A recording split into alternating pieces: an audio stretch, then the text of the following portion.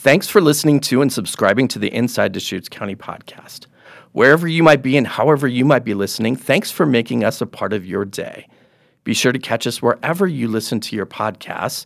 You can also find us on Deschutes.org/podcast. Deschutes County is an amazing place to live. Ease of access. Work and play. Great place to raise a family. I love the weather in the high desert. At Deschutes County, we provide excellent service. Beautiful. We're here to help you. Deschutes County is the heart of Oregon. Everyone wants to be here. From the Deschutes Services Building in beautiful downtown Bend, Oregon, this is episode 2 of the Inside Deschutes County podcast. I'm so glad they brought us back for episode 2. That would have been really bad. I'm your host, Eric Brion. We have a full house today. We have 3 guests/co-hosts. Deschutes County Commissioner Phil Chang is here. Welcome. Thanks, Eric. It's great to be here with 3 awesome county staffers today. I love it. County Forester Kevin Moriarty, welcome. You're kind of new to the county, too. Yeah, pretty new myself. Started in November. Welcome. Glad you're here. Thanks for joining us on the podcast. And Sarah Worthington from Health Services. And I always forget your title. Good morning, Eric. Nice to be here, and I am the Climate and Health Coordinator. Welcome. Welcome to you all to our second ever podcast. We're going to get into a lot of topics, things happening around the county, a lot of good things. I was thinking to myself today, I've worked with Sarah for more than a year on various projects, and today is the first time I've seen her in person. So that's kind of new. It's kind of exciting that we can work together now. Delightful to be in 3D. Good to meet you finally in person, Eric. And of course, I see Commissioner Chang in the halls, and he's doing county business all the time. So welcome to the podcast. Thanks. It's nice not to be rushing by you in the hall. And of course, you do the Coffee with Commissioner events, and you've got all kinds of things going on right now. Yeah, there's a Coffee with the Commissioner event with me on Thursday morning at from 8 to 10 a.m. at Cafe Deschutes in Bend. Nice. What's your coffee of choice? I actually don't drink coffee. What? I'll get myself. Wow. I'll get myself a cup of tea, and I will be excited to talk with constituents about anything that's on their mind, their hopes and concerns about the beautiful community that we live in. Well, that's great. These have been pretty well attended, and so we've had a few of those so far, so that's great. So we hope that people who listen to this podcast will show up and go have coffee with the commissioner and talk about the things that are happening around the county. So eventually we'll get into our discussion. We want to talk about wildfire season. We want to talk about prescribed burns. We'll talk about smoke and the impact on health, and I know that's an important issue for all of you. That's why we're here. But we have some other headlines that we want to get to, and there's a lot of things happening around the county. So we'll start getting into some of those with the May 16th special district election, just over a month away. So are you guys all? Everybody's all ready. Yeah, you guys are registered. For sure, registered. That was a really dumb question. I am registered now. It actually took a couple tries, but I'm registered. There you go. They didn't appreciate my signature the first time. That's an important thing too, Yeah. because I've talked to the county clerk about that. That's a whole process about verifying signatures and all that. So Yeah, the document I signed was apparently not sufficient. So. you just have a horrible signature, or what's the deal That here? must be quite a signature. Yeah, I think I didn't do it as sloppy as I usually write my signature. So, yeah. Not believable. Yeah. Well, the election includes contests for local special district board members, as well as some other local ballot measures. Tuesday, April 25th, is the voter registration deadline for the upcoming election. And if you're not registered, you can go to oregonvotes.gov/register. Yeah, I just want to say I hope people will make sure they're registered to vote and will participate. May elections in non-presidential years are often some of the lightest participation elections that we have, and there are so many important positions that are determined by these elections. School board members, library board members, COCC board members, and others. So hope everyone will make sure that their registration's up to date and will participate in May. And OregonVotes.gov is also a good place to double check your status too. So I think you can go there, double check, make sure that you're all signed up and able to cast that vote. So that is very good. We also want to give you an update on the mule deer inventory project. Lots of interest on this one, and Commissioner, I know you're heavily involved in this one. But simply put, the county, I believe, has been asked by Oregon Fish and Wildlife to regulate additional areas for the mule deer. First of all, do you know what a mule deer is?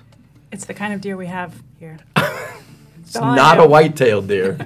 I've learned that. So it's the one with the big ears. That's why big, they're big, named the big mule deer. antler. Yeah, big ears. Oh, big ears. Right. They look, not as big as a mule, but big enough that they remind people of mules. Well, see, that's interesting because I was told it was the fork in the antlers that made it different. Maybe Forster, come on, have you seen some mule deer? No, it's the ears. It's the Really ears. what it- Hey, that's why we do this podcast, is to educate people on things like this. So lots of interest. The Planning Commission will continue its public hearing April 27th because there's just been a lot of interest on this. And this is kind of the back and forth between environment and economic interests and Yeah, I actually don't think that there's that much kind of conflict and controversy about this as some people have tried to make it out to be. What we know is that the mule deer population in Deschutes County is crashing. It's 50% less than it was just a few years ago. And one of the big reasons is loss of habitat and loss of connection between habitat as deer are trying to migrate between summer range and winter range. Our ODF&W, the Oregon Department of Fish and Wildlife, did help us assemble some new data to understand better where the deer are and what habitat they're using. And this inventory update is an opportunity for the county to recognize where important habitat is and to ask people to restrict or reduce certain kinds of activities and certain kinds of land uses and emphasize other ones.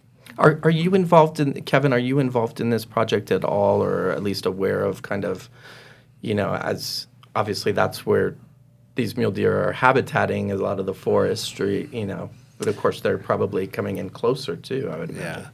Yeah. No, just loosely. I'm not really involved. Just aware of, we designate winter range as far as areas for mule deer, and that is a really sensitive time. It's during the winter when they're don't have those food resources and are migrating, and so that is a time where it's really sensitive. I think like Commissioner Chang was saying, we really are trying to expand what the actual range is for their winter range of what that might be. So just doing more inventory, trying to understand better what those corridors they use and things like that. So, and of course about the ears. Yes. It's very, yeah. If I've learned anything today, it's about that. Some big changes coming up on the vaccine clinic, the COVID vaccine clinic. So our last regularly scheduled walk-in clinic, it will occur Wednesday, May 10th. So this is a change.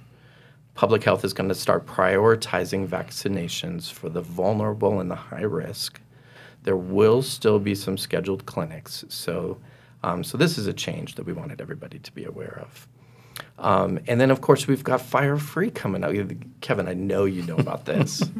So it's really time to put the snow shovels away, although it just snowed here like hours ago. So time to put the snow shovels away, but pull out the rakes and the shovels and put some safe space in between your home and things that can burn, right? That's kind of what this is about. Yeah, we have a whole fire food program for Deschutes County and actually some of the neighboring counties too. Kind of coordinate with us on that event. At Not Landfill, May 6th through the 21st.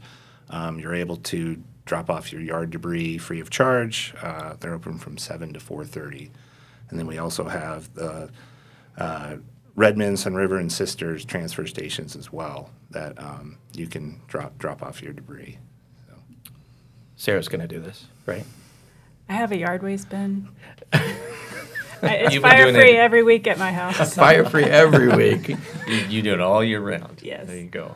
That's awesome. Well, it's a good program, and I'm glad that we're getting into that time of year to start thinking about wildfire. Yeah, and this is one of the most important things that residents of our community can do to increase the likelihood that their home is going to survive a wildfire.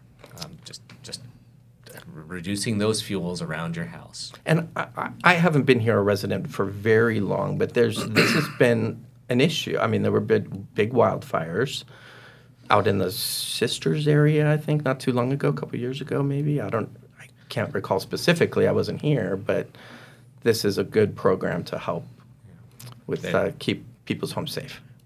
Early on when I moved to this community, there was a decade where there was a subdivision in Sisters area that was evacuated 1 out of every 2 years. So and you go back in time to the 1990s, and we lost. Kevin might know how many homes we lost in 40 the structures. Yeah. in the Aubrey Hall and the Skeldon fires. Skeleton, yeah. So very important, fire free.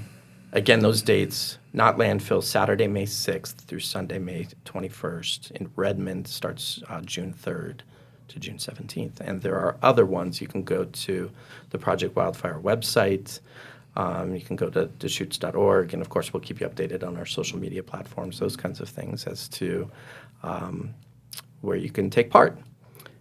And, again, for free, folks. This is for free. So please take advantage. Well, this is a perfect segue into our larger conversation about wildfire season. It's spring, and that means we're approaching the time of year where the wildfires do come up. I know this is a passionate topic for all of you, and before the wildfire season gets here, usually July, August, for the most part, kind of kicks into full gear. Yeah, for Central Oregon, I think July, early July. It depends on the weather, but that's when you'll really start seeing a lot of wildfires on the landscape.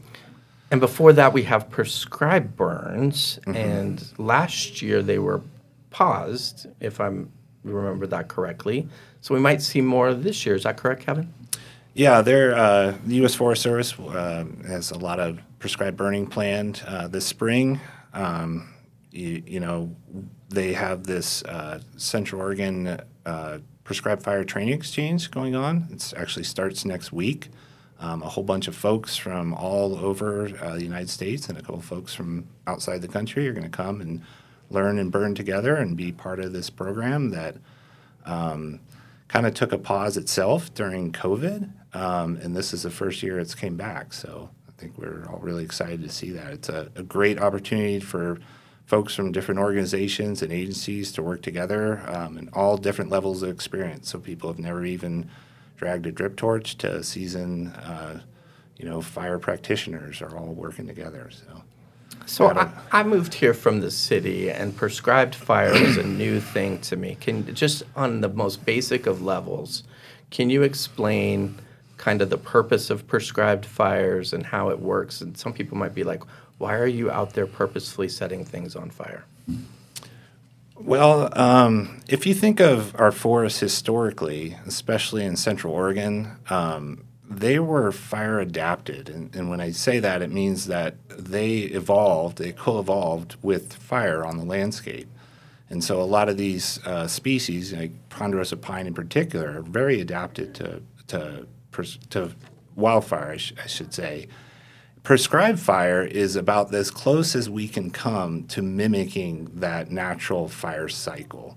There's different ways to do prescribed fire. The season coming up, the spring, is a lot of underburning, which is a lot of putting fire on the ground at a really low, intense level where you're just kind of cleaning up a lot of the vegetation and brush and extra decadent matter on the ground, and it really helps recycle some of those nutrients. And it's really good for the forest. It really, fits that natural process, and it also helps reduce those fuels, which is the big issue, for residents is that fire fuels issue. So it has a lot of benefits to do prescribed fire. And we're talking probably soon, right? End of April, May? I mean... Yeah, I think typically they start late April. This year, though, we've just had a lot of moisture, a lot of snowpack, so things might start a little bit later because they try and meet a certain prescription where your vegetation has a certain dryness to it, and so once it gets into that prescription, you're able to burn it. But if it's too wet, it just won't work as effectively. So. It's kind of what they call like the prescribed fire window or weather window that they're waiting for. And that, of course, means smoke. So we're going to start seeing some smoke wander up into the air when these start happening. And Sarah, this is where there's fire, important. there is smoke. And where there is smoke, there is concern about health impacts. So that's kind of where I come in. And my role as climate and health coordinator is fairly new. I've been in this position now for a year. And, really the goal of the work is to increase our community's resilience to those types of health effects, such as smoke from wildfires, which we've all experienced many years of long periods of high-intensity smoke that is very detrimental to health. In the case of prescribed fire, we see that as a known risk in terms of accepting some smoke in our community as a trade-off for long-term forest health and resilience to wildfire ultimately. And Commissioner, this is an important issue for you. How come? Well, as Kevin and Sarah are getting at, for us to be safe in our community from fire, we actually need to have fire in the forest.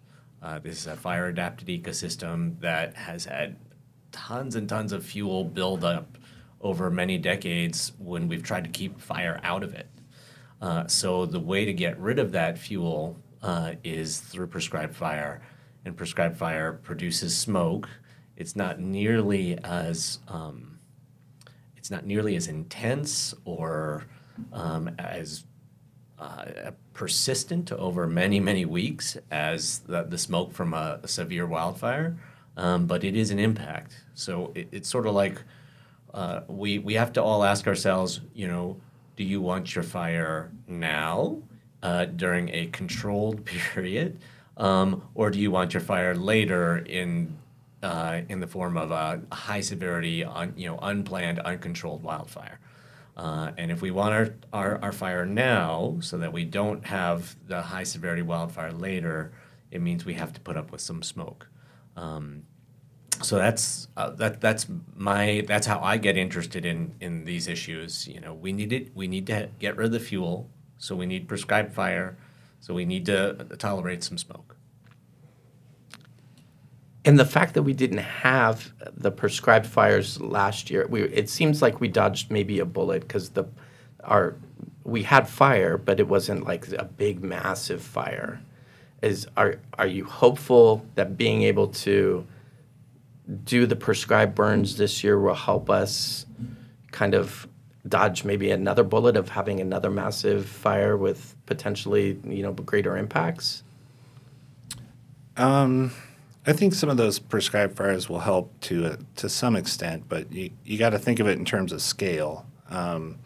Wildfires in the West, especially in the summer, July, August, are almost a Western issue. When I say that, like, we can get smoke from California, we can get smoke from Canada, we can get smoke from Washington. So we can do what we can locally, I think, which is really helpful to, help reduce potential of wildfires. And that's all we really can do. But, there is impacts from smoke from all over the western United States during the summer. We're here with County Forester Kevin Moriarty, Commissioner Phil Chang, and Sarah Worthington, a climate and Health coordinator. I always forget. And talking about wildfires and smoke and the impact. And is there just a fear that this is just the new norm now? I think a lot of people are just kind of coming to grips with the fact that this is just every year now. Last year we put out even new messaging in regards to, we created commercials. There were all kinds of things. Are people, will they become numb to this, or how do we kind of keep it in the forefront that this is still something to pay attention to?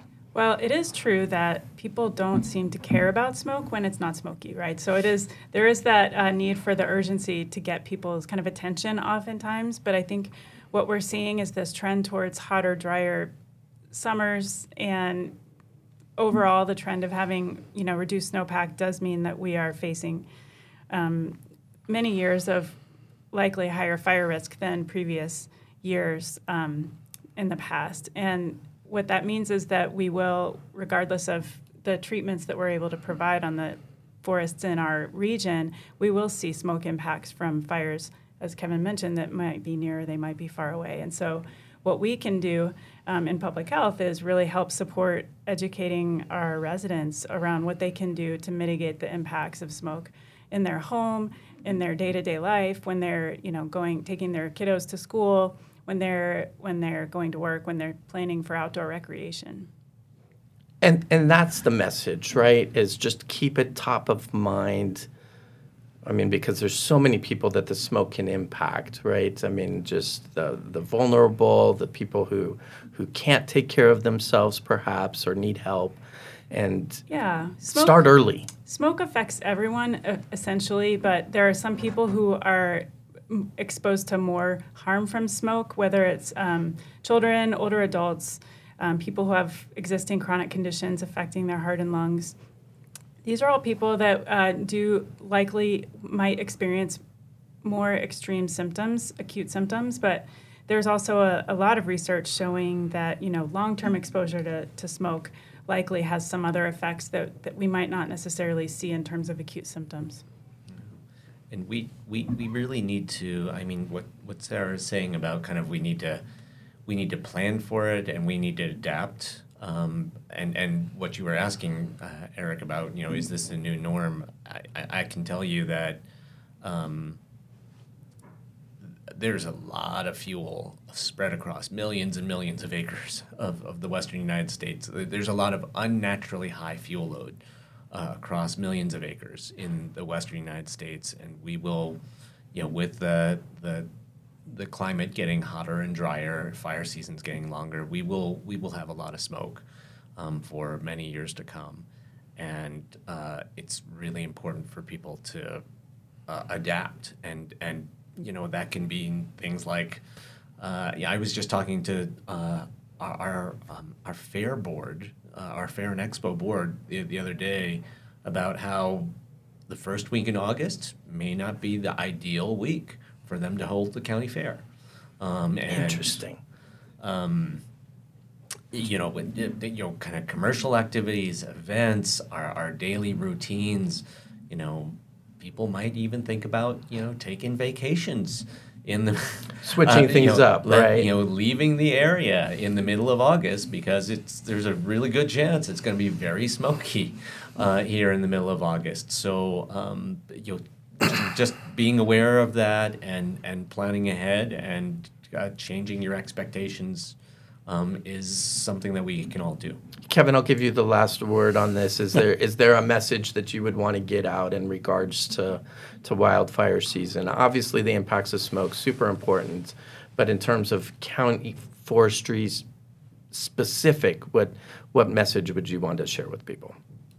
It's just being prepared for wildfire season, I think is really important. That's why we have the fire-free days. That's why we really promote, defensible space for homeowners, because that means a lot. We can't really reduce our wildfires, at least in the immediate future. You know, we're going to have big wildfires on the landscape, but we can do certain things, and one of those is defensible space around your homes, prescribed fire on our local landscapes, really trying to treat those fuels so we can at least, you know, be ready for local fires. And then just understanding, like Commissioner Chang was saying, that there will be smoke in the future, and just adapting to that, understanding there is a difference between wildfire smoke and prescribed fire smoke. Prescribed fire smoke is just not even on the scale of wildfire smoke. So, yeah.